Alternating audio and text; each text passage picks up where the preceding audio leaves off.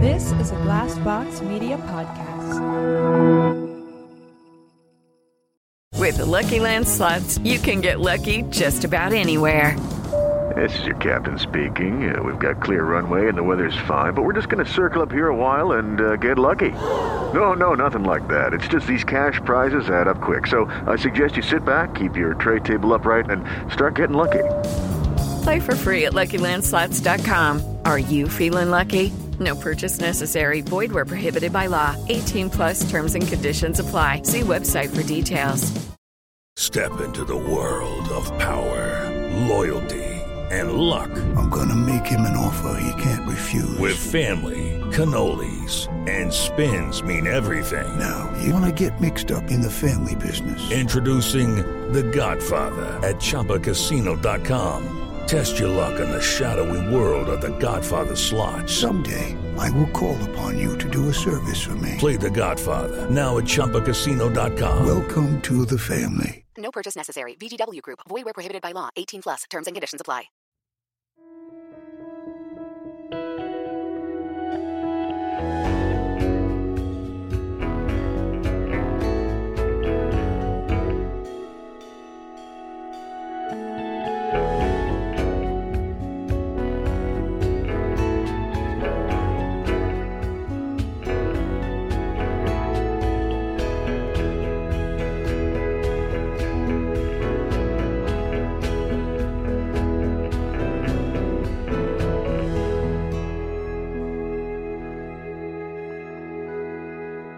Hello and welcome to the Blank podcast where we talk to well-known people about their lives, their careers, and those difficult moments along the way. I'm Giles Perry Phillips, and with me is Jim Daly. Hello. How you doing? Here's Jim. It's Jimmy boy. No axes. No, I'm not bashing down any doors. I'm just here, man with a microphone, saying hello to you, Giles, and asking how you doing. I'm very well, thank you. How are you? I'm not too bad, actually. Yeah, I'm not too bad. Last week was my birthday, so I'm officially 37 years old now. And trying not to think. You feeling 37? I feel exactly the same. The same. But birthdays, you just Age is a number, isn't it? Age is a number, and like the older you get, the less you want to celebrate your birthday. It becomes like when I was younger, I'd be like, I've got to have a party, I've got to do this, I've got to go and like celebrate. Now I'm just like, if I have a nice day with my family, then that's all that matters. And I did, and that's all that matters. So and a nice bit of food. Nice bit you can treat yourself. Food. Yeah, nice bit of food. So yes. Although I don't know about you, but like since I got into my 30s, I've been generally quite confused about my age anyway. So I've quite often said I'm in the wrong age.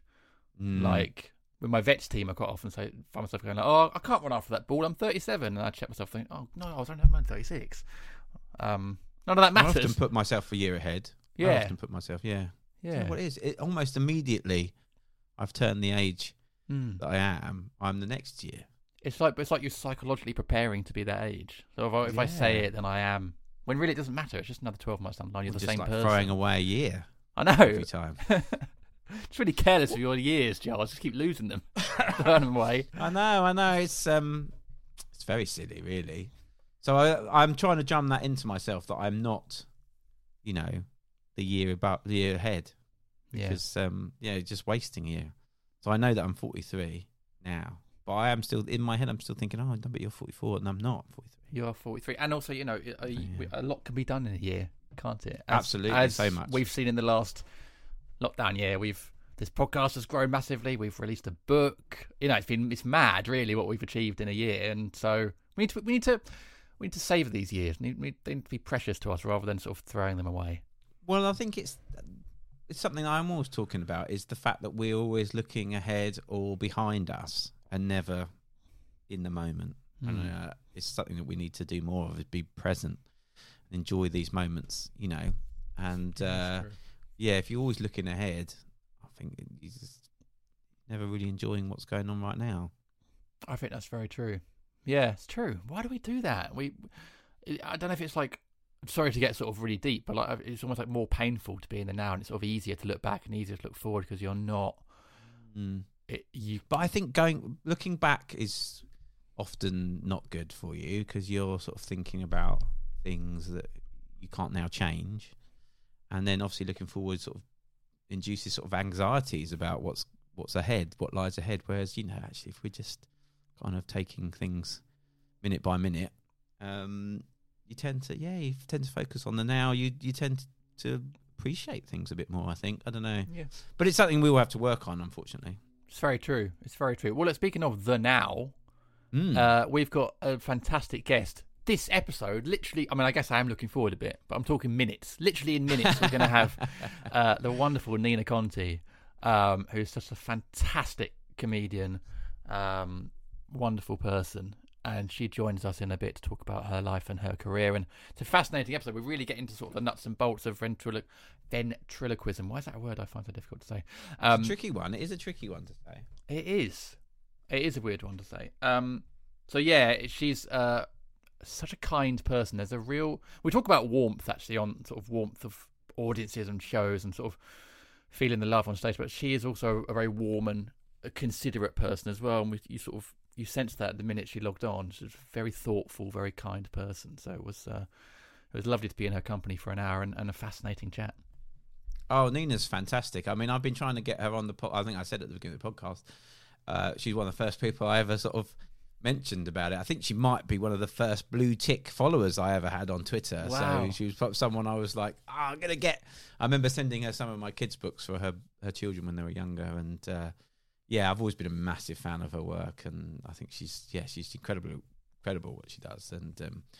And finding out more about how she does it as well on the podcast was fascinating. I mean, so much improvisation and spontaneity goes into her shows. I mean, that is amazing that she comes up with the quality of material that she does, just off the cuff, in a live, in an intensely live environment. I mean, it's no wonder, when we talk to her, that there's certain anxieties that get brought up before she goes on stage and stuff, because, I think, I get anxious on these podcasts if I haven't prepared a few little things beforehand. So to think what it'd be like in front of hundreds of thousands of people. Yeah. Oh, it's a real skill, isn't it? And she's incredibly good at it. But it was interesting. I mean, maybe we'll talk about this after the pod, but it's interesting when she talks about sort of being truthful and being truthful to herself while on stage. And she's obviously two personas out there. She's being herself and she's being the ventriloquism dummy as well. And it's a really fascinating sort of dynamic, I think. One that I've not really ever sort of given much thought to as well, but I've always had respect for it, and I think I have more for it now, having sort of listened to the nuts and bolts, as we said, of how it works. So anyway, listen, let's stop teasing it.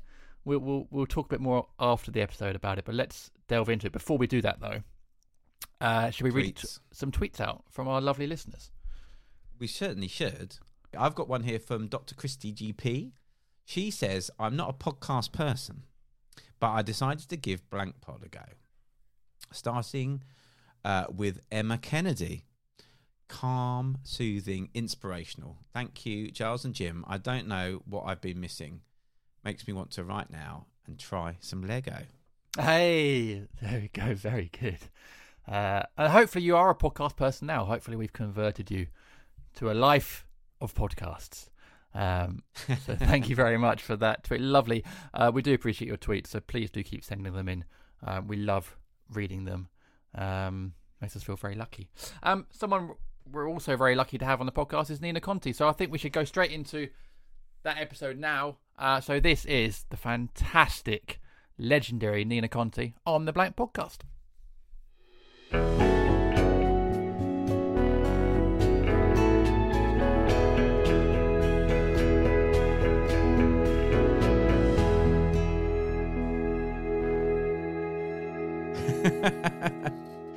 Well, do you know what? It's such a treat to get you on, because do you know what? When I started this podcast with Jim, I hi, by the way. Have been one of the. Hi, nice to meet you. Hi. Hi. And nice to meet you, Giles. Yeah, and you. I think you're probably one of the first people I asked to come on. And really? Here we are 2 years. 2 years later. Do you do it every week? Yeah, we do. Yeah, it's quite. That a lot is It's hardcore. Yeah, I've just started one, and I've 14 episodes in and it's weekly, and the edits take days, and it's a real. I mean, it's a commitment, isn't it? It is. We decided early doors, because of the fact that the podcast is called Blank, and it's about blank and difficult moments and going blank and all that kind of stuff. We thought that it would be a really good thing to do would be to leave all that stuff in, and so we don't edit. Right, nice. Which is much more, Makes much it a lot less easier. time consuming as well. It was just like from the straight. How easy can we make this be? Yes, it's true. It's true. And then you're yourselves as well, which is nice. I think we're doing characters who talk stuff, and some of it. Are you? Some of it mustn't see the light of day. Is it sort of Is it going into sort of Peter Cook and Dudley Moore kind of territory, like Clive? Yeah, definitely.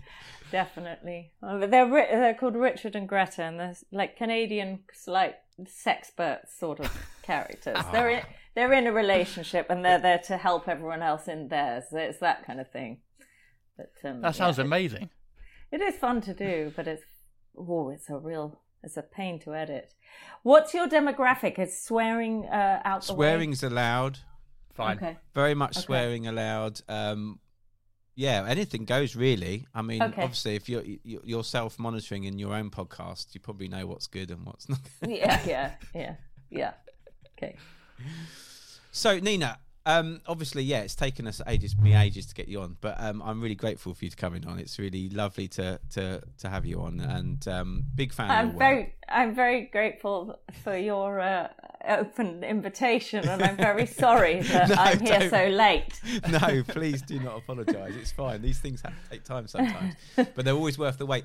Obviously, you're from London originally. I am. Yeah, and you obviously, your father and mother both very well known in their fields. Did you always think you would get into performing and doing performance? I found it daunting as a child. The gregariousness of the people I grew up amongst was intimidating. I mean, not. There's no blame in this at all. It's just that my reaction was to go very quiet and look around and think, how do I enter this? What have I got to say? What could I possibly add? It's all taken care of. I'll just sit. And sometimes I would go under the table. I spent a lot of time under the table with the feet, because we're very chilled out down there. And so I guess, that's one memory of how things were. But that's not all, because I can also remember things that are incongruous with that, like putting on plays at my mum's parties. I would do a show, and it's so embarrassing to remember people gathering around while I did The Twits by Roald Dahl. So it's weird, isn't it, looking into the past and trying to find anything consistent about it. But it was, I think it was a mixed bag. It was a mixed bag of being very, very shy, but feeling also that there was this imperative not to be. Yeah.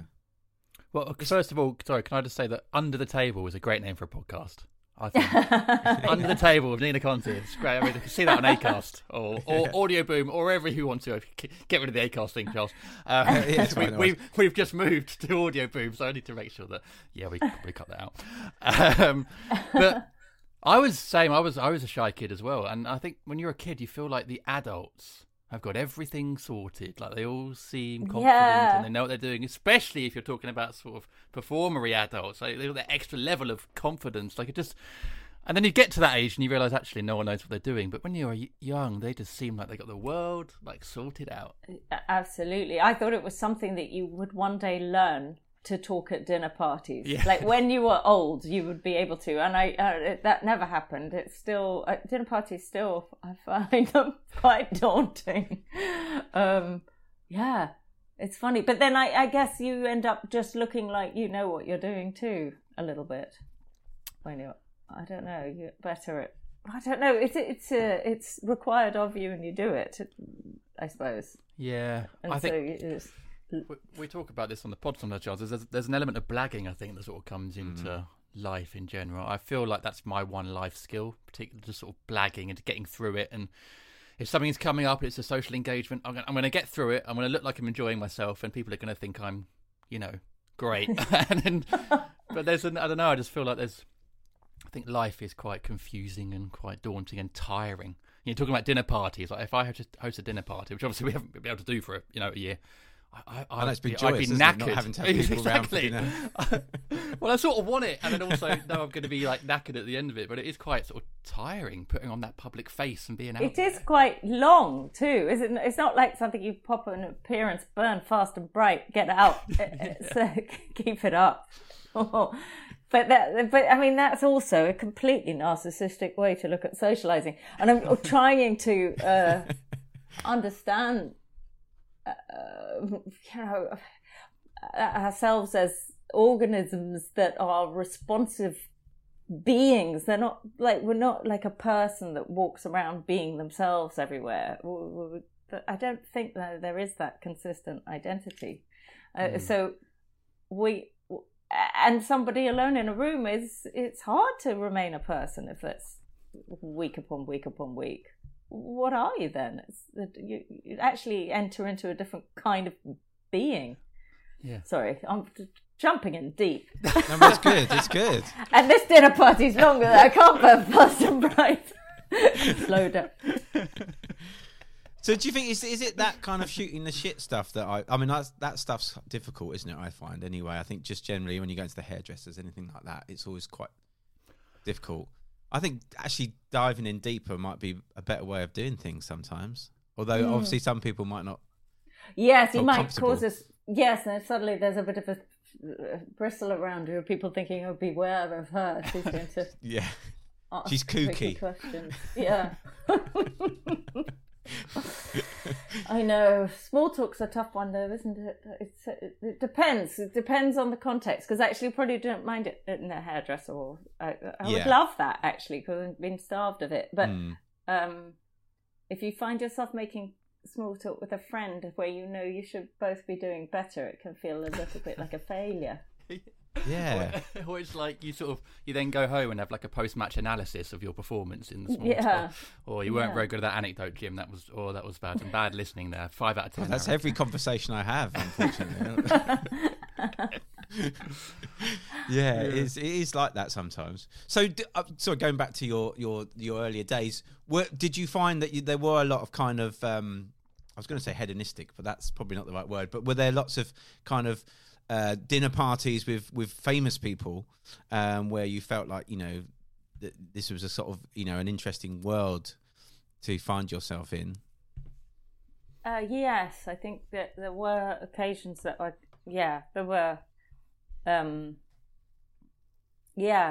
I definitely noticed some people. John Candy came round once, and wow. He was really he was just a big presence, and he was really like life and soul. It was like an amazing event. So I do remember that, just wide-eyed, just go, oh, wait. And he was doing, making out of serviettes, little bunny rabbits, and doing like, oh, bunny rabbit. I don't know. I just remember like being in like hysterical laughter the whole time. He gave me a $50 note. I don't remember what that was about, but I was just like, wow, and a $50. And the bunny rabbit, he was just a big life and soul of the party. And so it was fun, but I just didn't know. I don't know what I ever said to anyone. I just can't even imagine how I got through those experiences. I was just in awe. I was gawping. And then when I was, this is all a very kind of privileged upbringing, and I'm very self-conscious of it. But my parents sent me on a cooking course, and when I was about 15, it was just 1 week of cooking, and then Arthur Miller was coming over for dinner, and it was decided that I was going to make the dinner. Oh, wow. Because I had done this cookery course, and I thought, okay, I'll do that. But I actually chose something chose to do something that wasn't one of the things I'd learned on the course, which was a bad error. Risky. Then a big risk, and lost confidence as soon as it was starting. As soon as the night was upon me and they were all in there and I was cooking, I was just suddenly realising, what have I done? Why have why I can't do this? And it was like a rack of lamb with a herb crust, and the herb crust was all burnt and fallen off, and it was a disaster. And I had a meltdown in there with everything breaking, and And then I just remember sitting just penitent and like eyes downcast as everyone ate this food, just feeling mortified, not being able to think of anything except Marilyn Monroe, and just this is the worst night of my life. I really. How did it go down? Was it well received? I'm sure they were all very polite, and that probably just made me even more ashamed. Oh, this is delicious. Oh, don't, you don't have to. You're wrong, it's not, it's terrible. Yeah. This is the finest rack of lamb I've ever eaten. But I mean, it is ridiculous. A 14-year-old or 15-year-old, whatever it was, cooking a rack It's of a lot of pressure to put on you. A lot of pressure. Yeah. By the way, one of the greatest playwrights of all time is coming around. But also... And I also think it's something to do with my parents, their way of like throwing me, they were thinking, come on, bring out your bohemian. Yeah. Come along. We'll get her to cook. Come on, you'll do that, and we'll all have it, I don't know. I mean, again, I'm thinking this is another great TV show, like cooking for famous people when they come round. I should have gone under the table. You should have gone under the table. That's really where I wanted to be. Yeah, there we go. It's funny though, because like that sort of parents embarrassing thing. I think, we used to have dad used to have people around for dinner, and they would come in from the pub, so they were sort of a bit jolly anyway. And then I think I must have been able to do a couple of impersonations, like John McEnroe. Like I'm talking real 80s obvious ones, like John McEnroe. I think Jimmy Cricket. Do you remember Jimmy Cricket? Come here, all that stuff. Was it chalk dust? Did you used to do chalk dust? Yeah. For the McEnroe. Yeah, and I think it was just a kid shouting, "You cannot be serious," with an American accent. I think that's all I was doing. But they used to wheel me out when they had people round, and like, do your impressions, and isn't he cute, and isn't he hilarious? Would you and sort of just like dying inside. Would you do it now for us, Charles? I don't want to trigger trauma. No, I can't begin to. No, I'm already starting to feel a bit hot and clammy at the thought. Know the feeling, yeah, okay. Yeah, it's all coming back to me. Yeah, thank you. I'm regressing rapidly into that tortured soul. That was God damn you, John McEnroe! Standing in the doorway, wanting to hide and run away. But wanted to run under the table probably. But it's almost quite torturous, really. Horrible parent I had. But thinking about it. But I kind of empathise with that to a degree. I mean, it's something I hope I don't put my kids through, and it's terrible because you find yourself, you want to celebrate them, and you go, when you were having that lovely time, and we all found it so funny. Yeah. Tell everyone about it. Yeah. Yeah, I do actually. Wow, actually, I do that. We've got an 18-month-old, and I do that with her. You've already started young, man. Yeah, can you wave to mum and dad, granny and granddad, or can you clap and stuff? And I think, I'm already getting her to try and perform actually, and it starts so young because you are proud of them, and like they do it for you personally, and they're like, you're so clever, and then actually, I just well, realised. You want everyone to love them. You do. I mean, you're thinking, let's have lots of love around you in the world, and if you do that, you'll get it. So do that. Exactly. Yeah. But we went to my sister and her husband's the other day, like first time we could see them, went in the garden and stuff. And Maria, my daughter, just lay on the grass, sort of on her side, looking at Harry, my brother-in-law, for about an hour. And then we were like, Maria, do you want to play with these? No, okay. Can you wait? No, are you just going to stay there? Okay, cool. And that was her new thing. We let it happen. So. That sounds very nice.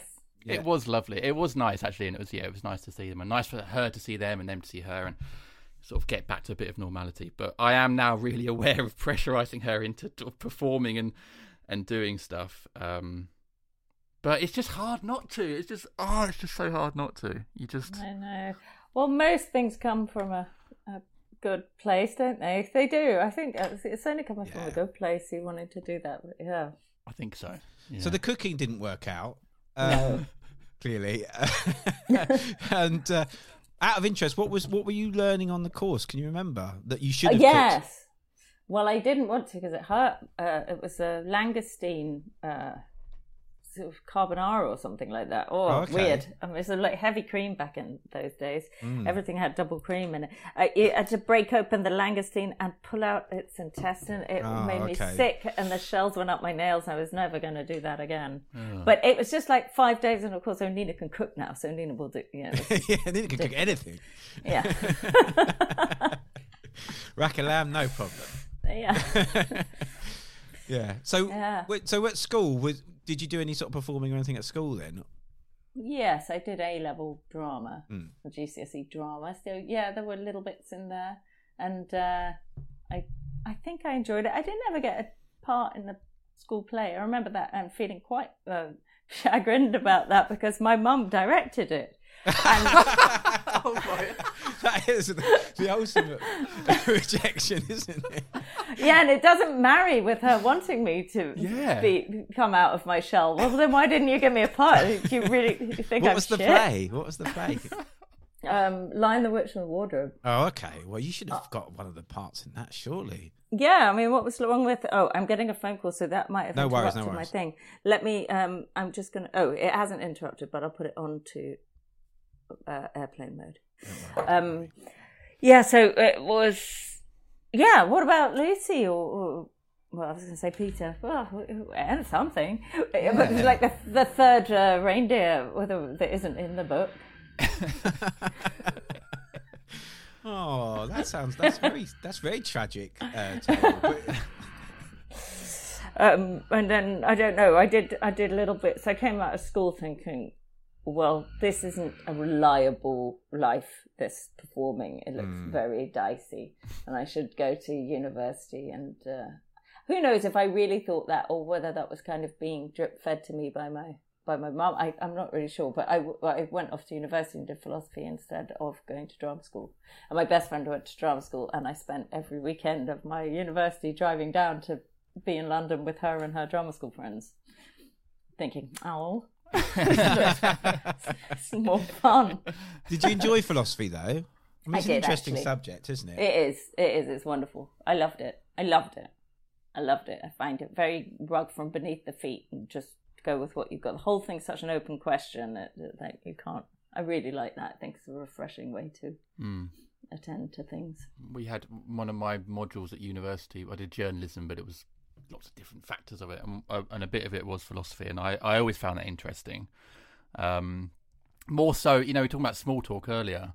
I would rather get deep with someone, and that sounds really weird. I rather would talk about sort of important things like that, or I just find that sort of more interesting than sort of surface level small talk. Even though I don't actually feel like I know much about philosophy, but I just like just the idea of it, or sort of the idea of questioning stuff. I think is more interesting than sort of a lot of things we talk about. This is someone that did one module, by the way, so I really am over talking it big time. Well, yeah, I did do one. It was one module that made me do it. I was there to do history, and then I did a module of philosophy, and he was throwing us moral dilemmas. Like you come upon 10 villagers, and the chief of police is going to kill them all unless. Because then no one's saying who stole the chickens or something. This is a weird world we're in already. But it's bad. So, it sounds like the police chief has really sort of massive power trip, to be honest. I think he's a dictator, isn't he? I mean, there's already so much to unpick there. And then you come along, and the chief of police says, take the gun and you kill one, and we'll let the others go free, and if you do, is it your fault, and all that stuff. I think it was about personal, it's a while since I did it, but I remember. And then, so then if you do, God, sorry if I'm just telling you stuff, this might be really, really well known. I haven't mentioned this in a while, but then if you do, suppose you do kill one, save the 9, then that means you're a utilitarian because you're going for the greatest happiness of the greatest number. But that, if you take that forward and that's like the rule you live your life by, then you end up doing awful things to people all the time for the greatest number. So I just remember thinking, this is perplexing. I need a roadmap for life, and I've got to work this out. What's the right thing to do? And then realizing, what's the right thing to do? Jesus, that question, that's a tough one. Really tough. But I guess it allowed, my wife did sociology, and she just loved the idea. What she loved most about it was the fact that you could have conversations with people, and you would open up debate and stuff. And I guess that's part of the interesting thing in those sort of subjects, is you can have those conversations and learn about, I guess, talk to people that you might not have the same opinion with, which, but have it in a sort of healthy way. Yeah, healthy way. Healthy conversations, what it's all about, isn't it, right now? Very divided times. Yeah. There's not a lot of healthy conversations going on, certainly on social media. Yeah. I was wondering, like, if a philosophical question could have been something like, you've got 8 guests and 1 rack of lamb. And 1 table to hide under. What do you do? Yeah. What's the right thing to do? Run away? No, but it is. No, sorry. Going back to the more serious point. Yeah, it is very. We talk about this a lot on the podcast, but the binary nature of conversation now, and obviously social media, sort of worsening that. Do you spend a lot of time on social media, Nina? No, I use it in a pretty surface way for information about where I'm working and stuff like that. I'm not diving in because I just find it too. It's just an inflammatory place, and there's so much. I don't know. It's unhealthy, isn't it? When you can just press a button and go, there you are. That's what I think, and it's so harmful. It's scary. No, I don't spend a lot of time on it, really. I've got the 3 accounts, Instagram, Facebook and Twitter, but it's not really me. It's sort of monkey. It's a professional thing. I don't comment as myself. Well, I was going to say, going on to obviously what you do, like being a ventriloquist, with you're able to put out a lot of your thoughts via Monkey, or some of your other puppets, and obviously, like, people thinking about it, a lot of people use social media to say sort of things that they might not say to people in polite conversation. I've never sort of really thought about there being Monkey Live being Monkey's dicey. Monkey is a little dicey to use.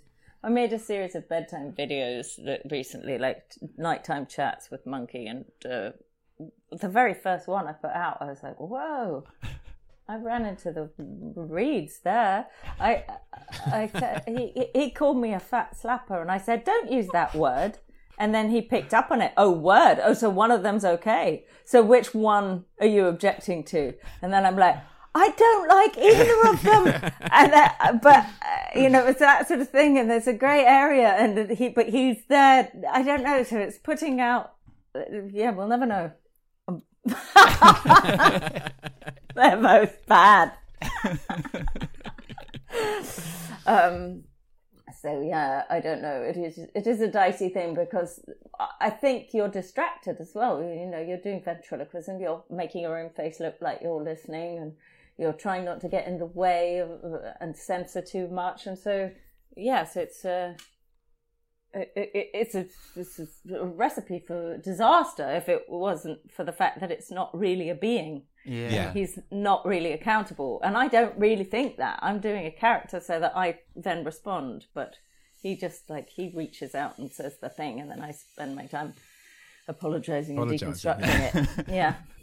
Well, I guess as well, Monkey Live is different to Monkey on social media, because when you get on stage and say live stuff, it's a different environment, isn't it? It's out there and then it's gone, whereas there's only so many people in the room. Whereas when it's on social media, it's there, and then if you kind of overstep the mark or say something that you might say on stage on Twitter or Facebook, it's there forever, and it's a different dynamic to sort of manage, isn't it? Yeah, it feels a little hotter, doesn't it? It doesn't cool its jets. But I think also live, I do also have to be careful. Live, I mean, and in life, it's not my intention to ever harm. I just don't want to do that. And I don't want to find my comedy by doing that. So mainly it's me that's the butt of the joke. And I might really worry after a gig on stage if something was okay and if somebody is okay, that kind of thing. Definitely I get worried. But hopefully it is. I mean, who knows? I really hope I've never... Oh, God, sorry, what an area. But I'm certainly not thinking about any one thing. This is so common. It's nightly. I mean, it's every time. It's every gig. I go, I hope that bit was okay, Yeah, it's hard not to. Yeah, well, that sounds to me... Oh, sorry, Joss. No, go for it. So that sounds to me like you have compassion for the people that you're bringing on stage and your audience. And I really do.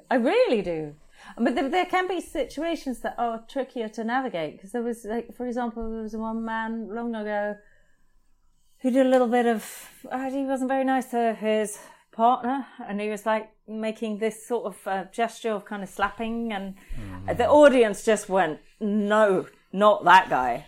And then I was also saying, no, that's not fun, stop that. I mean, it's like the atmosphere just drained so fast from the room. But then I'm responsible. I have created this situation. I've got this guy up. I didn't know what I was getting. Now I'm also responsible to him, because now he is a man who everybody hates in the room, and he has to go back to his seat. So, I mean, there's that sort of thing, and that's the horrors of having an unscripted show, is you can end up in a situation where you're just, okay, that's where's the duty of care? What do I do? What's the plan? And you follow your instinct, and often the audience really is a pretty good moral guide. I mean, the way they turn off, they're not like, oh yeah, hit your wife. They're all just like, no. So, I mean, there's compassion runs in that community through the audience, I think, as well. I guess I feel that way. Yeah. I always use the audience to choose who I include in the interactions, because they seem to be a pretty good judge of good souls. They know who they like. Yeah. And as you say, you can feel it. You can feel the atmosphere. You can feel when they're approving and things are okay, and then when they're not. We all feel safe, and now we all don't. Yeah, exactly. Yeah, and but you are the sort of the head of that. And even if someone's come on stage and they've said something horrendous, which is totally not your fault, you haven't told them to say that. You then feel responsible for everyone in that room, because you are. And it could just easily be a bad decision. I mean, the guy's on stage, he's not a performer, he doesn't know what to do, so he's just did a dumb thing, who knows? It might just be a dumb thing, or maybe he's like that. Who knows? It's a minefield, it's really complicated. Yeah. Yeah. That is tricky. What did you do with that guy in the end? Do you know what? I can't remember. I think I calmed it all down. And I think I tried to suggest all the things I've just said, like that maybe that wasn't, you can do less. You can do less. Let's make sure we all, you didn't mean that, did you? No, that it didn't. I think I'm kind of making it up because I can't remember exactly what I did, but I imagine it was along those lines. Yeah. But you sort of talk about the sort of performer anxiety for most gigs. Is that just something that you've sort of always had around performing, for sort of from the start to now, or just anything? Has it got better over the years? Yeah, I think so. I mean, it's water's warm once you're in, I think, always, but getting in is always frightening. Just before, when you're in the dressing room, it can be quite unnerving. It's different if you're in a play and there's other people and you can kind of chat about and but like solo, and you can hear the thrum out there, you're just thinking, don't let it down, you've got to do this. That's quite scary. And it's such a weird membrane you seem to pass through from behind the curtain to on, because the lights change, the atmosphere changes, and you're new. Like I said, you're a different organism suddenly. You're not you're just a responsive. You're different. Yeah. a cuttlefish swimming in front of a totally different set of colours. Yeah. You're on. You can suddenly feel like you're on, and you become a different person. Yeah, I mean, how can you console yourself? A transformation will occur, and you will no longer be this worried person behind the curtain. Just trust me, that will occur, but you can't feel it coming, and you are not in control of it. Now walk through that door. Well, it's a bit like, do you remember Stars in Their Eyes? And they'd go through the with the curtain. There's a dry normal, ice would come out, wouldn't it? And they'd be a normal person. Right. Here's Steve from Kettering. In his normal more man clothes, and then he goes through and he comes out and he's an old Gallagher going weird. He's a different. He's a different person, and that's kind of what it's like. I do hope he won. I hope he won too. Yeah, good luck to him. Or it's like running at the wall in Harry Potter as well. Yeah. Yes. And then you're sort of through the other side. Yeah. It's weird. Mm. Yeah, it's weird. I don't know how to end sections. I just look at Giles. I just look at Giles and hope that he'll say something. That's how this podcast works. Thank God we got Zoom. Thank God we got Zoom and we can see each other. Check my recordings. Checking both my recordings. Yeah, exactly. Okay. All the buttons are still going.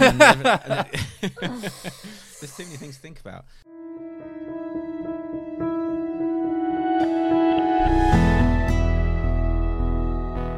Jim, it's us again, and we've got some big news. We have indeed. Giles, I can't believe I'm saying this. We've written a book about blank moments based on this very podcast. Yeah, we've been recording this podcast for a while now, and as we've been doing, we've realised that everyone has these difficult blank moments.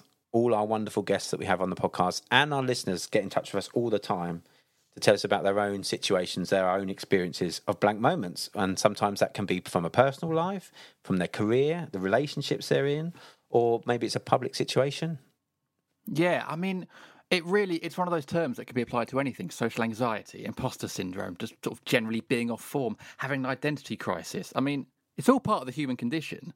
And yet we all get thrown off from time to time and sort of made to feel a bit helpless. Yeah, so the book is made up of all these different chapters that sort of concentrate on these various themes that come up in the pod. So whether it's public failure, social anxiety, fear, mental health, grief, all the things that our amazing guests have talked about on the podcast. Yeah, I mean, and those guests include Louis Theroux, David Harbour, Reg D. Hunter, Dawn French, Rachel Parris, Amanda Abington, John Ronson, Rufus Sewell, Gary Lineker, all these people that really opened up to us about these difficult moments. And what we've done is we've dived into them, explained how we relate to them, talked a little bit about our own experiences, and almost gone on a journey of this discovering blank moments and how they've helped us. And hopefully we take the reader on a journey with us. Yeah, there's loads of stuff in there for everybody, I think. It's a bit memoir, it's a bit self-help, and there's lots of interactive bits in there as well, so you can do your own gratitude list, and there's tips on if you're having sleeping problems, so all different things that you can take out of the book. And where can people get hold of this book, Jim? Well, so it comes out in March in 2021, but it's available to pre-order right now from Amazon, waterstoners.com and hive.co.uk. Yeah, I'm really looking forward to everyone getting their hands on it, and hopefully lots of people will be able to identify their own blank moments, and you never know what you might find out.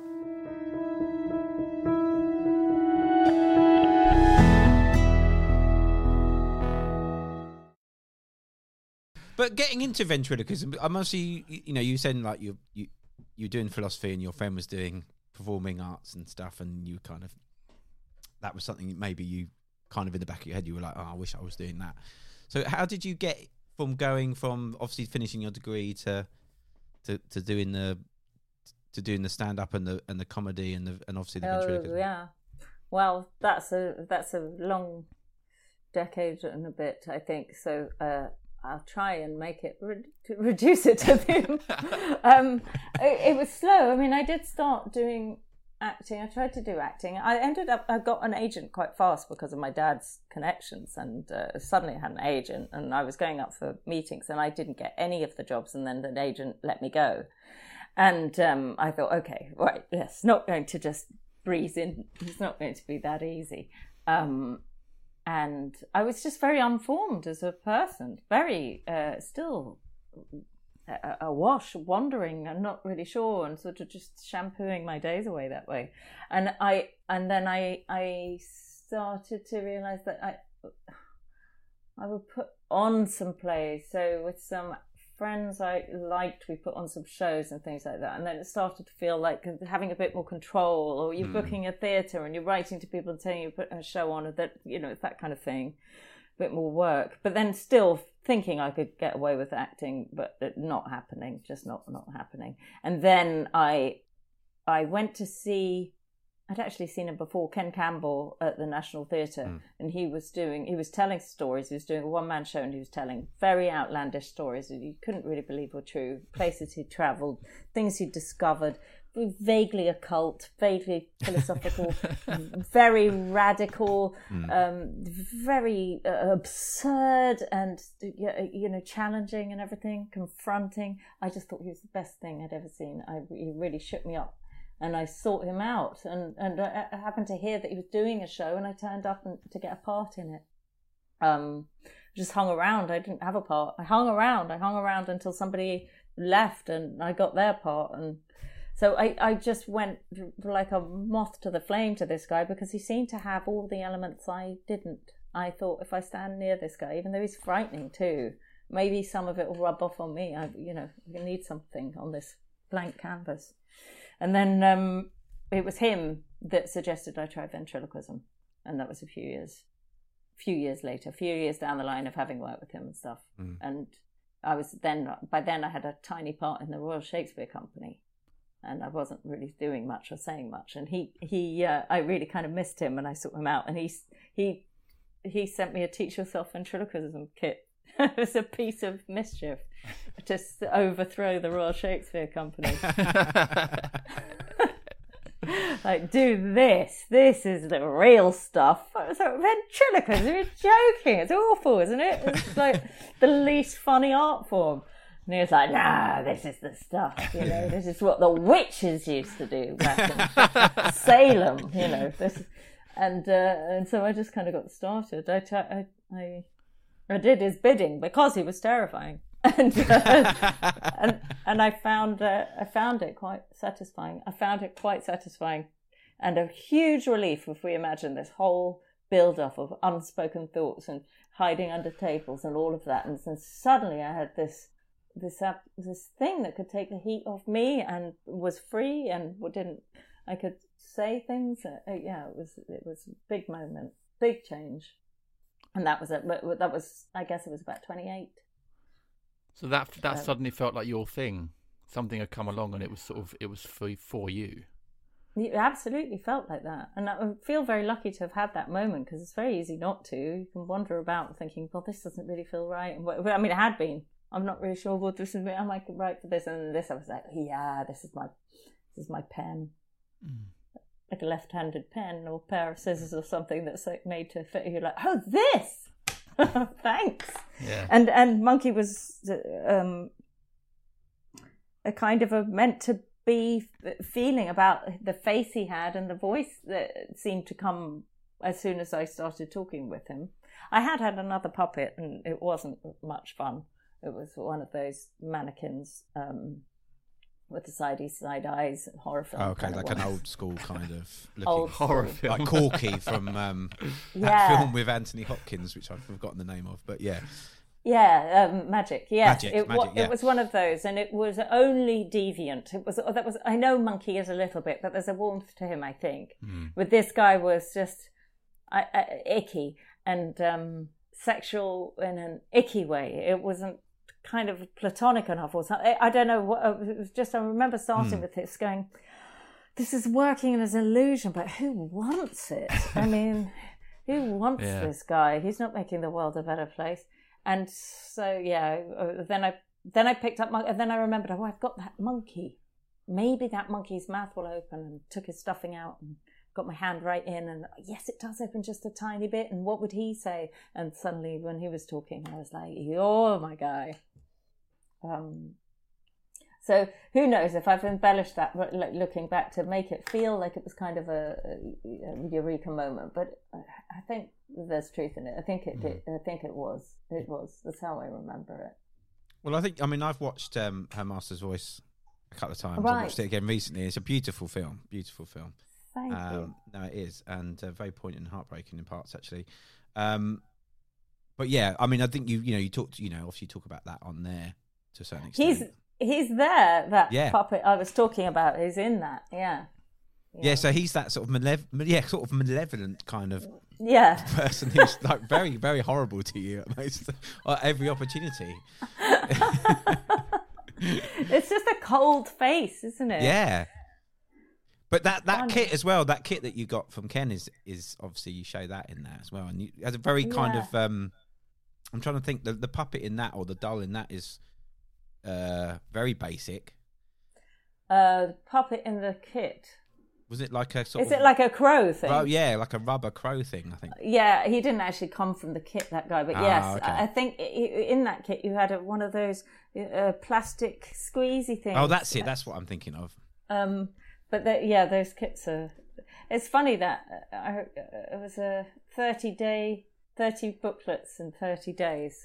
30 days away from being a ventriloquist. Anyone is, you'd follow those booklets. And did you rigidly follow them? I started, and then I started to sift through a bit, and then Ken would say, "I'll teach you it in 3 minutes." Brilliant. But yeah, and obviously you talk about it in the film a lot, and obviously it was a very, an important time for sort of building your repertoire and your career, and how you've obviously gone on to bigger things through doing that. But did you see a path at the beginning though when you started doing it? Because I'm thinking, like, obviously I'm a child of the 80s. Most ventriloquists were in like entertainment, in those days, and children's television a bit more, not necessarily sort of harder comedy or adult comedy as such. Maybe that's a UK thing. I know obviously it's bigger in the States and stuff. Yes, and who knows? I mean, there were some very good ventriloquists probably that weren't on the television because they weren't fit for Saturday morning ITV. But I think, it wasn't the coolest scene from the television perspective. No. There's a good one called Terry Rogers. She was very good. She had a puppet called Shorty, and she was quite well-to-do, and she used to play the working men's clubs, and Shorty would, really hold his own. But I think... Sorry, I interrupted you, so I'm not quite sure what your question was about that period. Well, no, I was just thinking it was probably a difficult leap, I guess, to take that, to go into adult comedy, playing clubs and stuff, particularly when I guess what was around earlier was kind of seen as being sort of maybe more childish, or, I'm thinking more like the Keith Harris and Spit the Dog and all that kind of stuff, which was the kind of things I grew up watching. Yes, it did feel high wire a little bit to go to this pub, my first gig. I mean, I'd done a play. I did a ventriloquial play first that Ken Campbell had written, but during that I found that Monkey needed to be in the now without a fourth wall, and it felt like a strong character and felt pigeonholed. Monkey acting, so one level silly too far. And so I got a gig, and I went to the Balham. Is it called? Can't be called the Balham Banana. The night was the Bedford Banana the Bedford Cabaret. Pub in Banana Cabaret, yeah. And they had a little competition night where anyone open mic could join in, and I remember thinking, God, this is so different from the theatre because people are still getting their drinks and not sitting down. It's still noisy, and I'm just going to walk out there, take a puppet out my bag, and but I felt, or I sort of felt, well, Monkey will be all right. I could die on my ass, but I have a feeling Monkey will be all right. They won't hate him, and that's true. So it gave me the courage to do it. But I think I was shaking. I was nervous. I was really nervous, and I think the audience was really nervous because they were thinking, "What is she doing with her teddy? This is going to be awful. What's she doing? This poor girl. Sit down. Who's encouraged her to do this? Yeah. Where are her parents? But you... They're actors. Yeah.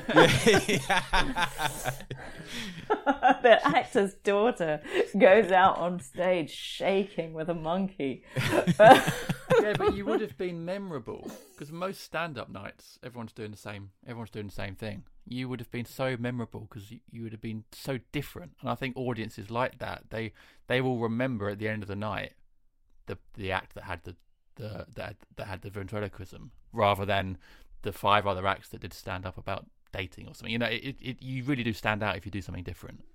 Yes, you maybe do. Maybe that gave me courage, even though it felt a little bit embarrassing. I do kind of remember feeling amongst the comedians like a bit of a fool because I had a monkey. Like, oh, you're doing that? You need that to do the thing? You need your teddy? I remember feeling a little bit embarrassed about that. Did you think that there was less encouragement from other comedians because of that? Was there a bit of... I think there might have been. I could have had a chip on my shoulder, so I'm not really sure if I was being defensive, but I think the way I felt then was that it was frowned upon as being cheating. Okay. And not the real thing. But to me, doing it without was not an option. It didn't seem... I wouldn't be there if it wasn't for this different skill which worked for me. So it was just a non-starter. Like, well, yes, no, I'm doing it this way, or I'm not doing it. It's not like I'm not using this as a stepping stone to do what you guys are doing. That's not. I just didn't have the persona for it. I think.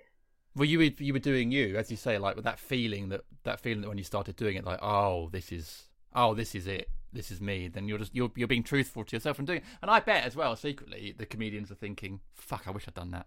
Shit, I wish I was." Because most of them were thinking, "Yeah, fuck, that's a shit. Fuck, I'm gonna get a duck. Exactly. It's googling duck puppets in Balham. Why are there no duck puppet shops in Balham? Shit. But yeah, I think it's important. I mean, this comes up in the pod a lot. It is important to, when you find your thing that is you, to do it, no matter how different it might be to other people, or if it makes you stand out, normally a good thing anyway, or if it makes you feel nervous or an outsider. If it's you and you know in your gut, then that's all you can do is be you. Yeah, it's true. I mean, it becomes challenging when it's something nobody wants, because I remember thinking, I wanted to be Monkey a couple years ago, maybe 4. I thought I want to lose Nina from the act because I felt like it was too much of a construct, this giggling, apologetic girl. I thought, just lose that. Let's pare it down and you go on as Monkey. So I got Monkey made in this big suit. And it was a very convincing version. I mean, she did a fantastic job, the one who made him, Vanessa Bastian. And I walked out, and the first time I did it, I absolutely loved it. I just did stand-up. I held the mic myself, and Monkey did an hour of stand-up. I didn't even write it, and it went down a treat. Wow. The second time, I don't know what it was, just, sometimes you're soaring on the hope or having forced yourself into doing something. But the second show, the third show, and the fourth show, it was a different matter. It didn't have that. And people were angry. And people were thinking, what's she doing? Where's Nina? This is ridiculous. You want me to watch her, like a Mr. Blobby for an hour? Are you kidding? And then there were complaints and people asking if I was okay. And it was really shocking. My agent said, well, what are we to do with this? Like my agent, I think, thought I'd lost my mind. And sent me, well, Nina, we've had this from the box office, and people are asking, I just want to know what you're planning with this show. Wow. And I read these angry emails, and it was devastating. It was really hurtful because I felt like Monkey was more me than I was, and I was doing the thing, and even though it hadn't quite worked, I was like, well, just give me time, I need time on the ball. I'll work this out. But after that, I couldn't go on in that suit without thinking they hate him. They need Nina, and so it only worked once, tragically. I think it might work a tiny bit short. I don't know. But something broke. It's very hard to fix once something's gone like that, isn't it? Yeah. I don't know. Frustrating. It's frustrating for you though, because It's like an itch you need to scratch. Like, I need to do this. I need to do this and see how it goes. I need to. And that first night flying as well, you're like, oh shit, I might be onto something here. Yeah. That's all I said throughout that period was, but it worked on night one. If you'd be. But then, I mean, it was obviously some sort of journey for me, and other people weren't as interested in it, you know. Yeah. But yeah. But you do need time sometimes to work this stuff out. Audiences do need to give you a bit of time to work through things. It's very rarely you sort of land on something and it's ready. Like, you need to just. I don't know. Maybe they loved what you did before, and they just loved that so much they just wanted that back. Yeah, they wanted the back, and I think maybe what it looked like was a sort of self. What's the word? I can't think of the word. Indulgent. No, more like self-erasing. Like I see what you're saying. Yeah. Sorry. Yeah. When you're being mean to yourself, and people are like, ooh, don't do that. Like, I squashed her. I removed her. I was like, fuck Nina. Never mind that you guys liked her. She wasn't real, and this is the real. You know, it was all a bit, whoa. That all sounds a little bit hard. And like, you want Nina back, and I would be like, what was Nina? She's got nothing to say. She never said anything funny. She's just, you want her? And I think people just thought, this is too much self-loathing for my liking. I want to have a good time tonight. I hear that as that they loved Nina maybe more than you thought. Like, they actually really loved her and they wanted her. You know, she was. Well, I guess, are we all a bit Nina? We'd all be a bit. Most of us would be a bit apologetic, a bit. You know, I'm thinking like within the act. You know, you are. I guess maybe the audience to a certain extent. Yes, that's apologising for our naughty friend who says stuff that's not. You know, and maybe that's what we relate to to a certain extent. We love what Monkey says, and you know, he maybe says the things that we wouldn't. But then we're that other person who's a bit like, sorry. Yes, I think you're right. I think that must be what it was. Yeah, it was more relatable. Grounding, safe. Yeah. The thing is, all I want to do now is I want to see a monkey in the suit. I want to see the big suit. That's all I'm thinking of now. Yeah, one night only, Soho Theatre. Yeah, it was nice. It was really nice. And it was also, for me, it felt a little bit like, I can do stand-up. I mean, obviously I can't, because I was not doing it as me. I can't do it as me, but then any question that might come from those early days of working, or you're cheating with a monkey or whatever, I was like, look, I'm not, you know, I am a monkey, but I'm not doing ventriloquism. I'm just making jokes, you know. But, yeah, funny patch. I do think people might have looked upon that era as my errant, when I lost my way. Do you ever think about doing just regular stand-up, just you? Does it ever cross your mind? It's really hard to imagine that would be in any way an improvement on things, because there's something about Monkey that can always top it. So even if he wasn't there and I was there saying things, I would be thinking of an extra layer on top of it, so it would just feel subtracted. It would feel like not the whole story. Yeah. I just can't imagine. Like, even me saying, I forgot Monkey once at a gig. I left him at home. Oh, really? Really? And that also was something that carried on the adrenaline. But I think if I'd have tried to do that the next few nights, it would have been kind of the same story. But I got away with it on that night, because I kind of walked out on stage going, holy shit, guys! Here I am! Yeah. And they're thinking she's doing a bit, Monkey's going to come out in a minute. He's coming out. Yeah. He's coming out an hour later. No, he's going to come out, honestly, for the final, the big reveal. Stay with me. Night, guys. Thanks for coming. There's no Monkey, honestly. Bye. Yeah. Yeah, it was hot.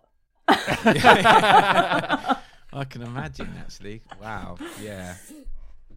What kind of, did you? I guess you had to tailor change the material on the spot. I mean, I know you've said you do a lot of spontaneous stuff anyway. A lot of improvisation. I still had to do that. I mean, I certainly didn't have any material. Certainly without a monkey, even less. But I had to say, well, I would just say, so, hi guys, how did you meet? Blah blah blah, and then I would say, well, this is a nice chat, isn't it? If he was here, he would say, you know. and so I'd quote what he would say, and then I was like, sorry, sounds so mean. Anyway, how can I be mean to you? And then kind of yeah. It's interesting because we had Simon Brodkin on about a year or so ago, and he just started doing stuff when he started doing stand-up tour back when we could do that sort of thing as himself, not as Lee Nelson, which is obviously his big character. And he was doing and he was saying in some respects I think it was a freeing thing for him to be just himself, but at the same time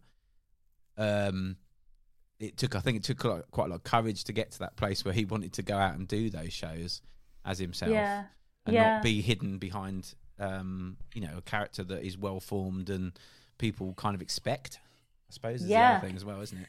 Yeah, it's a brave move, anyone who does that. And I can think of a few other examples as well. Pippa Evans became herself after doing Loretta Maine for a while, and you go out. Zoe Coons-Moore is herself now. She used to be, I think his name was Ned. She used to play a guy. But yeah, that's scary, and I admire it. I just worry that I'd be too needy up there and spoil the funny. End up under the table apologising.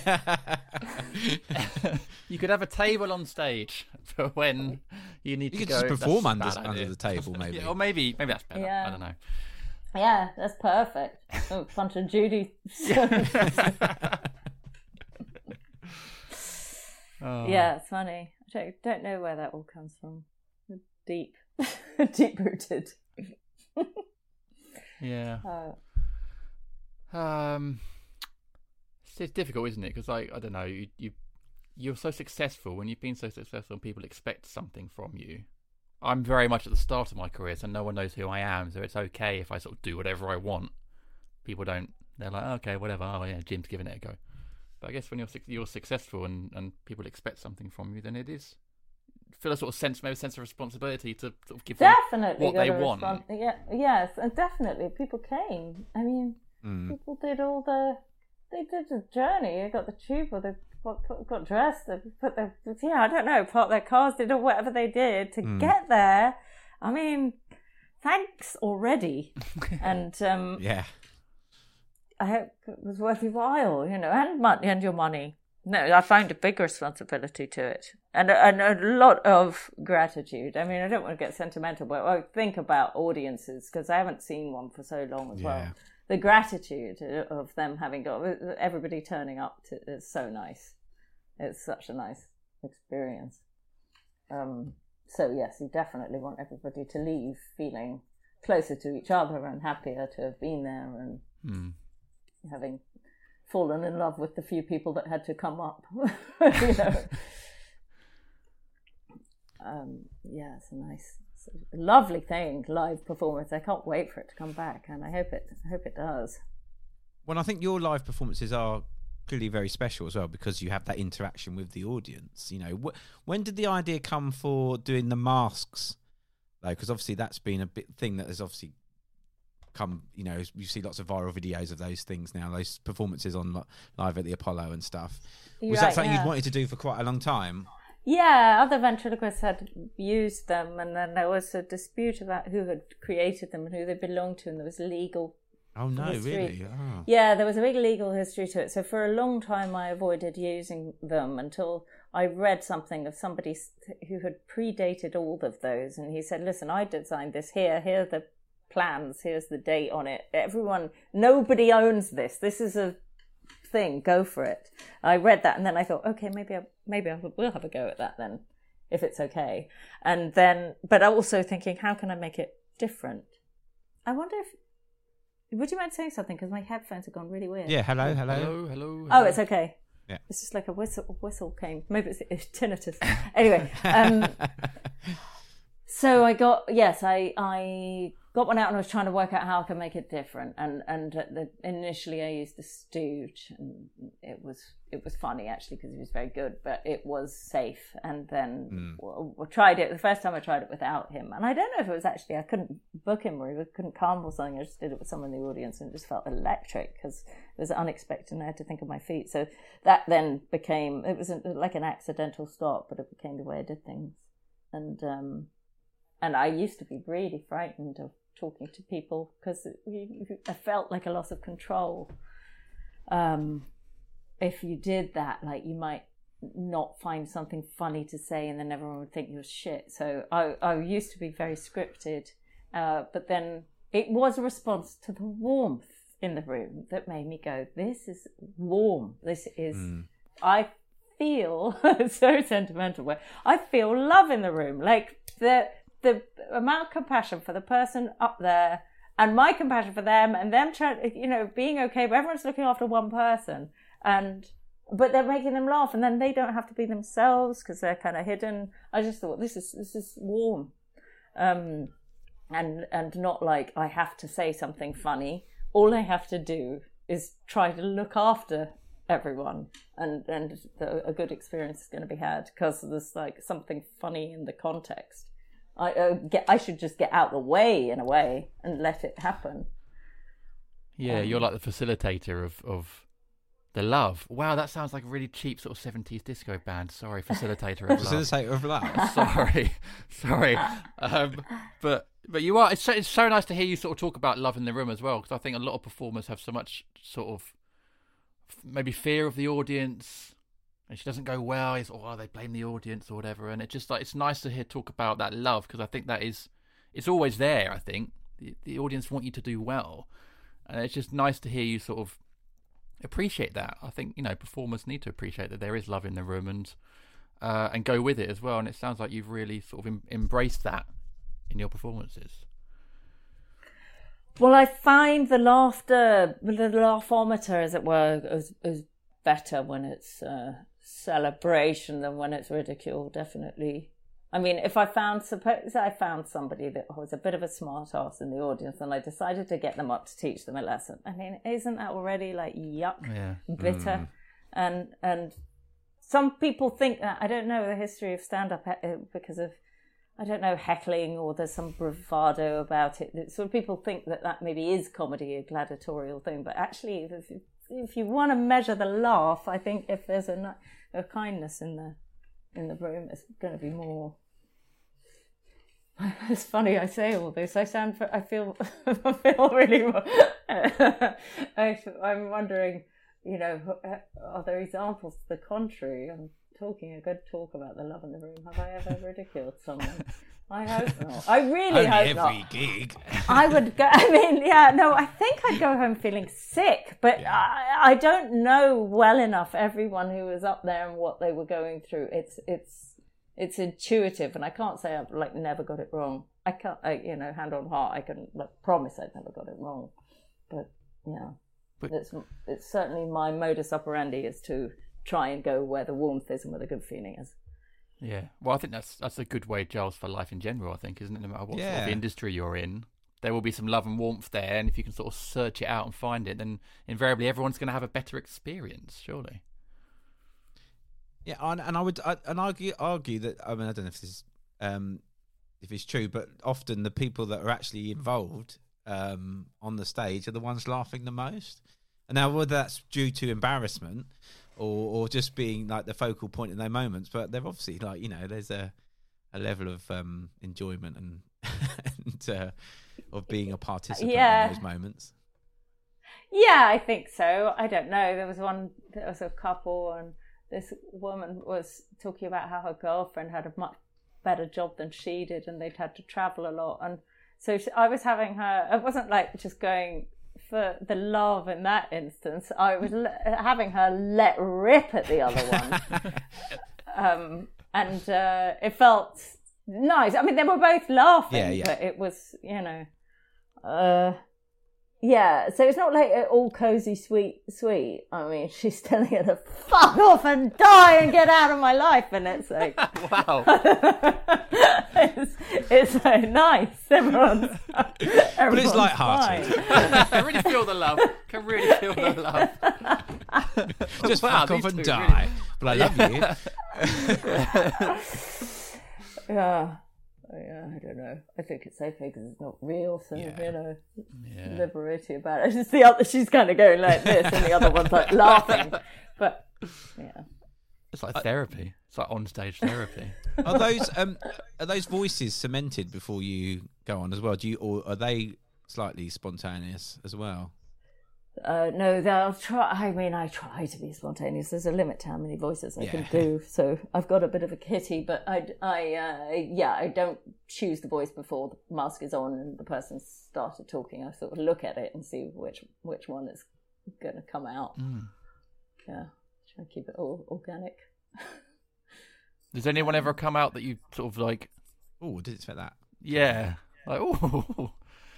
When I've said things. Yeah, or when you've. Yeah, certainly. Yeah, certainly. Oh, yeah. I mean, I like fluff a word. New York, I remember fluffing a word and then saying I've got, because I just didn't get the words out properly, and then thought I'd make a joke and say, I've got speech impediment, and then I was like, no. What am I doing? No, not like reverse. But it was like an accidental where you end up and your brain's just going, this, make it this then. And then I was like, sudden horror, like, Nina, are you really intending to do this whole next section with the speech impediment? Yeah. Because I'm going under the table. Visions of racks of lamb come racing through your brain. Yeah. It's amazing that you do a lot of it so much is spontaneous and improvised. I mean, you obviously, have you done any kind of courses or anything like, or workshops on improvisation? Yeah, not in improvisation, but I did. I studied some clown work with Phil Burgers, who Dr. Brown is his character name, but Phil Burgers is an American comedian. He does a very good course in sort of clown work, which is literally really tough. It's like you come out and you have to. You have to pick up a shoe at the front of the stage. You come up from behind a screen, you have to pick up a shoe from the front of the stage and leave with it. But you can only walk towards the shoe if people are laughing. And if they're not, you have to go back. So it can take forever. And it's the moments of despair when you'll kind of run out and you're not putting a front on anymore where the laugh comes. So then you move forward. But if you move forward too confidently, the laughter will stop and you have to go back. So I found that exercise like really pure essence of what we're talking about. And to come out funny with a funny walk. I mean, no one ever got a laugh when they were trying to be funny. So there was just something, I found that really, there's something about learning the truth at the moment and not being fake in that course that is very worth doing. Or I certainly didn't crack it. I mean, I think it kind of takes forever, but I did find it fascinating as an exercise.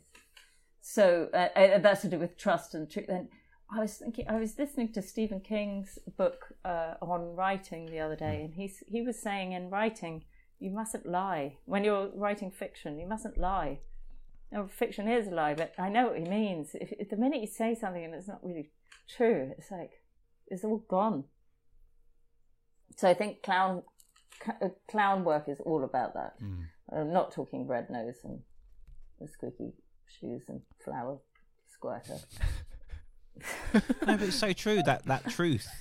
I think some of the best comedy performances in movies and plays and whatever it might be are straight ones, where you're playing it straight, or that character is straight in some way, and you believe in that character, and that's where the comedy comes from sometimes, because they're just that I just finished watching I Know This Much Is True with Mark Ruffalo. Have you seen that? Oh, brilliant.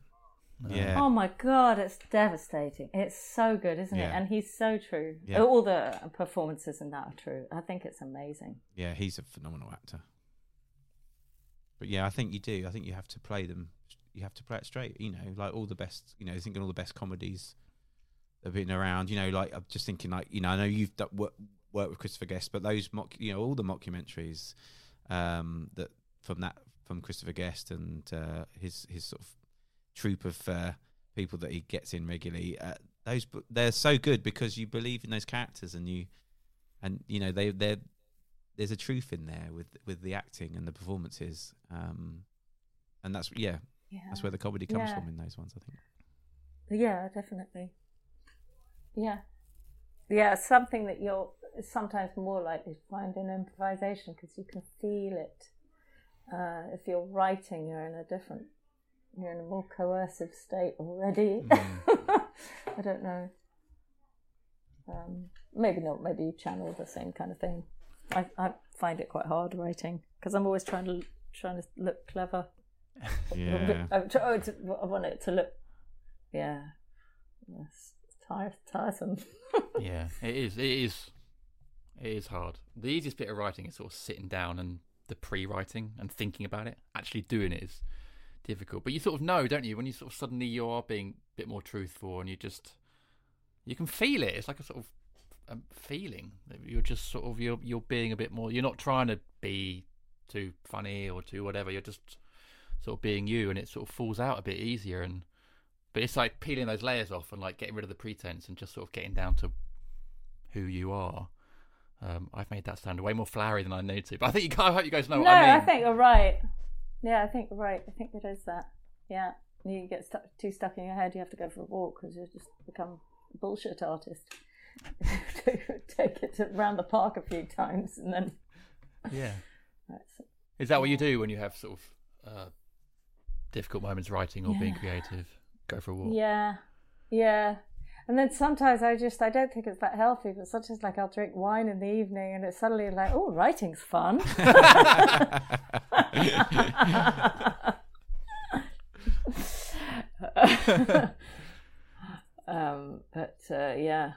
Right drunk, edit sober was Ernest Hemingway, wasn't it?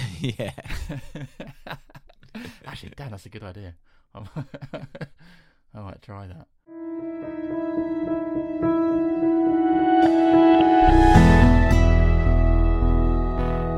Jim, it's us again. It is. We're here again with another special announcement. And this one, Giles, is about a Patreon that we've launched because we love our Blank community and we want to offer something extra to give back to them. We do. We do love our community very, very much. And it's lovely interacting with our community on a weekly basis. But we want to just give you a bit more stuff, more Blank stuff, because we feel that you might enjoy it. Yeah, so we're trying to expand our community and expand what we can offer back to you guys for your support. So we're doing what every other podcast in the world is doing. We're starting a Patreon, which means we can offer you guys more content. So our Patreon URL is patreon.com, which is patreon.com/blank podcast. And there, Giles, is a range of options you can sign up to.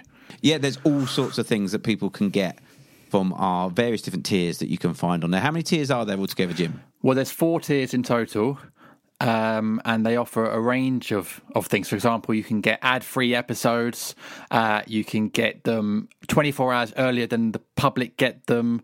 There's bonus content with our guests that only patrons will get. Giles, there's a 20% code off merchandise. Oh my goodness, there's even more stuff that you can get that's Blank orientated. There's also going to be a very exclusive Facebook group that people can interact with us and one another, and we can talk about all different things, but obviously we can talk about the various guests coming out. We might be able to give you our Patreons some special insights into what guests are coming on so that they can pitch some questions themselves. Exactly. Just another way we're trying to get our listeners really involved in the community and the making of Blank. And then in the top tier, there's going to be bonus episodes, Giles. Yeah, and we're even going to do some director's commentary where we tell you a little bit more about the sort of things that have gone on when we've either gone to record with someone or the process of recording, the feelings we had on those days, and just give you a little bit more insight into, I guess, what goes into making a podcast. Indeed. So if all that sounds like the sort of thing you'd like to get on board with, and you'd like to join our ever-expanding Blank community and also help us keep making this podcast, because your support through Patreon will help us keep making Blank, and we would really, really appreciate it, because we love making this podcast and we want to keep doing it forever, essentially.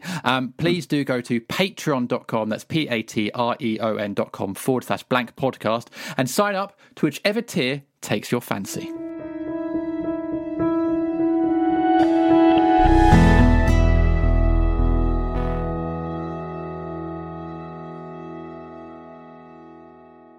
Just going back to Her Master's Voice, have you been back to the ventriloquism conference since those days? I really nearly went. I felt the calling. I looked it up a couple of weeks ago and saw that there is one, and it's in the hotel of the airport of Cincinnati, the Cincinnati Holiday Inn Hotel. Amazing. This year.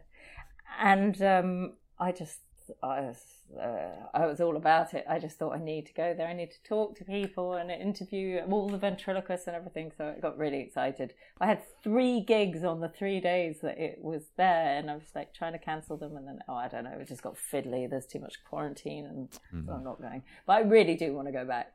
I want to go back to that weird airport hotel with that. Yeah, that was amazing. Breakfast. I mean, everything sounds good, and after lockdown you're like, yeah, take me to a Holiday Inn. God. Yeah. I'll go literally anywhere. Yeah. Yeah. Yeah, I hope you get back. That place. That was a different place from the Holiday Inn. That was called the Drawbridge Inn, and I think it went out of business tragically. Yeah. That is tragic. It had a real kind of dilapidated Americana about it. It was kind of something else. Yeah, it was fun. Well, hope you do get to go back at some point and keep us updated. Let us know how it goes. Yeah, next year. And that sounds amazing. Nina, it's been so lovely talking to you. Thank you so much. It's been thank you so much. An absolute joy and a pleasure, and thank you so much for sort of letting us delve into your world and talk about your life and your career. It's been an absolute joy. Thank you. Yeah, thank you so much. Well, thanks very much for having me. Have a nice day. See you soon.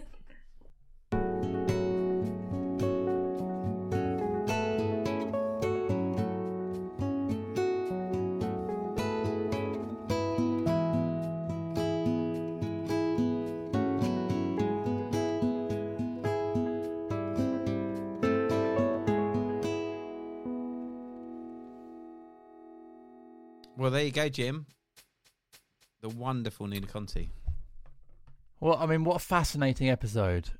Really just sort of getting into the mindset of what she does and how she does it so well. I just thought it was really, really interesting. The whole idea of being truthful, I think, is so true no matter what you're doing, really.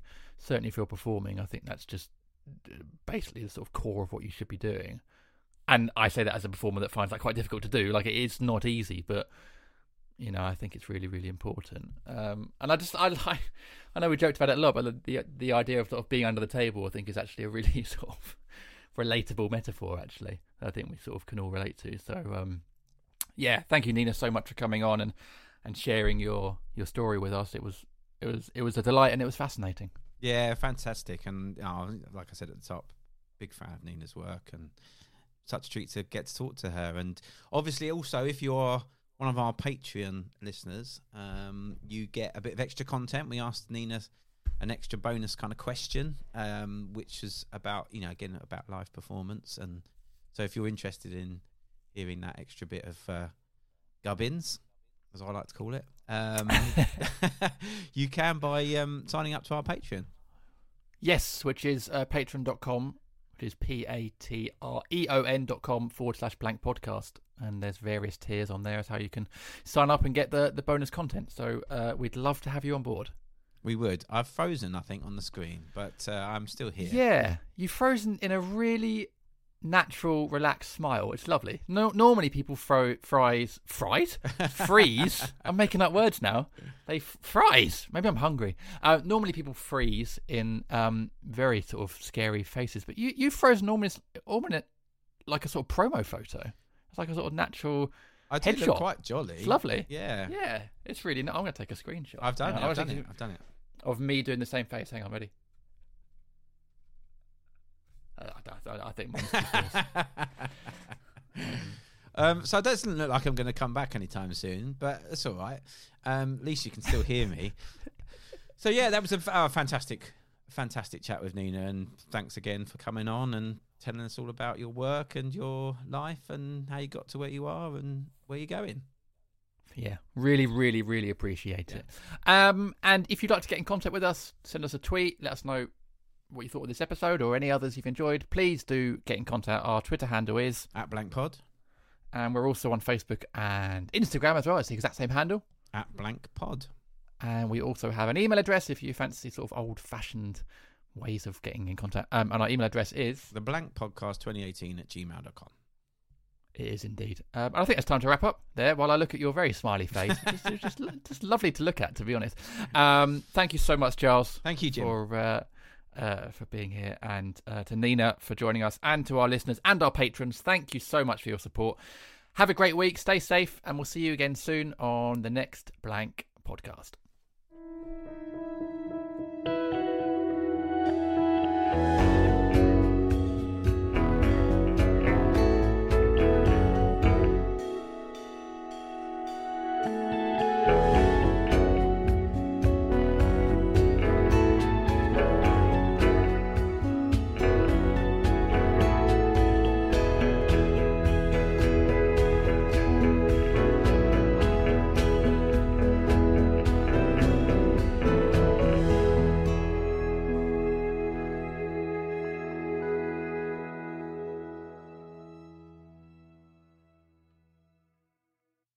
I'm Victoria Cash. Thanks for calling the Lucky Land Hotline. If you feel like you do the same thing every day, press 1. If you're ready to have some serious fun for the chance to redeem some serious prizes, press 2. We heard you loud and clear. So go to LuckyLandSlots.com right now and play over 100 social casino-style games for free. Get lucky today at LuckyLandSlots.com. Available to players in the U.S., excluding Washington and Michigan. No purchase necessary. VGW Group. Void where prohibited by law. 18+. Terms and conditions apply. Okay, round 2. Name something that's not boring. A laundry? Ooh, a book club. Computer solitaire, huh? Ah, sorry. We were looking for Chumba Casino. That's right. ChumbaCasino.com has over 100 casino-style games. Join today and play for free for your chance to redeem some serious prizes. ChumbaCasino.com. No purchase necessary. Void where prohibited by law. 18+. Terms and conditions apply. See website for details. This is a Glassbox Media Podcast.